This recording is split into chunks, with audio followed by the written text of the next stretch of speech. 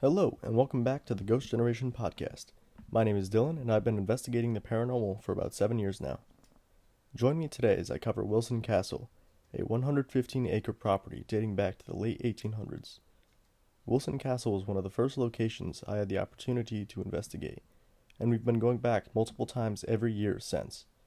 If that's any indication of how active the castle really is. With its long history, there's no wonder this spot is haunted. Now let's dive in onto the history and the haunts of Vermont's only real castle. Before we get too deep into Wilson's stories, here's your update on the Saratoga County Homestead's restoration progress. Now at the homestead, we have motion alarms, security lights, and barricades set up in most of the entrances. I had the opportunity of meeting some awesome YouTubers, Sam and Colby, Exploring with Josh, Cinematic Seth, and Jake the Viking. Trespassing has seemed to decrease exponentially between the security features we now have in play, as well as our physical presence on the property. Local police departments have also ramped up patrols, so word is finally getting out that we are working on saving this awesome spot. If you ever want to check out the homestead for yourself, tours are available on hauntednightsevents.com, but with snow coming, tours will be wrapping up soon for the 2021 season. But we'll be back and better than ever come spring 2022. Wilson Castle was built in 1885 by Dr. Johnson and his wife, using the wife's family fortune to construct this beautiful home. Most of the brick and marble was imported from England, where Lady Johnson was originally from. The couple met while Mr. Johnson was studying medical practices in England, though he was no traditional doctor. Think of him instead as a snake oil salesman or holistic healer. The structure has 32 rooms, 84 stained glass windows, 13 fireplaces, a turret tower, and outside balcony facing the Green Mountains of Vermont. There are several antiques and museum pieces featured in the castle today, which you can see for yourself on one of the many day tours the castle has to offer.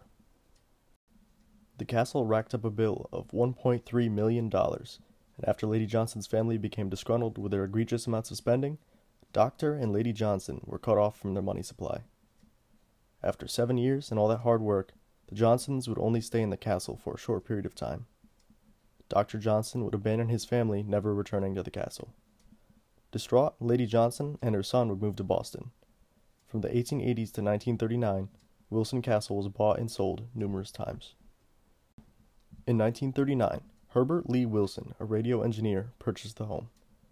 Wilson worked extensively not only in Vermont, but around the world on constructing radio towers for countless radio stations and broadcasting corporations. After Pearl Harbor in 1941, Wilson joined the U.S. Army Signal Corps, retiring at the rank of colonel in the 1950s. In 1962, Wilson opened the castle for tours and helped lead tours around this massive estate until his death in 1981, when he left the castle to his daughter. Colonel Wilson's granddaughter owns the castle today, meaning the home has remained in the same family since World War II. Colonel Wilson rumored that there is a secret room deep underneath the front lawn, but it is yet to be found. Some believe it was Wilson simply conjuring up rumors to sell tickets to his tours. Others believe there truly is a room with untold riches left inside it. Today, Wilson's granddaughter Denise helps lead tours of the home. Overnight ghost hunts, public day tours, and photography groups running out the building help fund the restoration of this 12,000 square foot home. Along with Denise, a gentleman by the name of Andy works at the castle as well, giving tours, setting up events, and helping with day-to-day operations. Andy and Denise are some of the nicest people you can meet, and if you get the chance to visit this awesome location, tell them Steve and Dylan sent you. In terms of the paranormal, this place is crazy.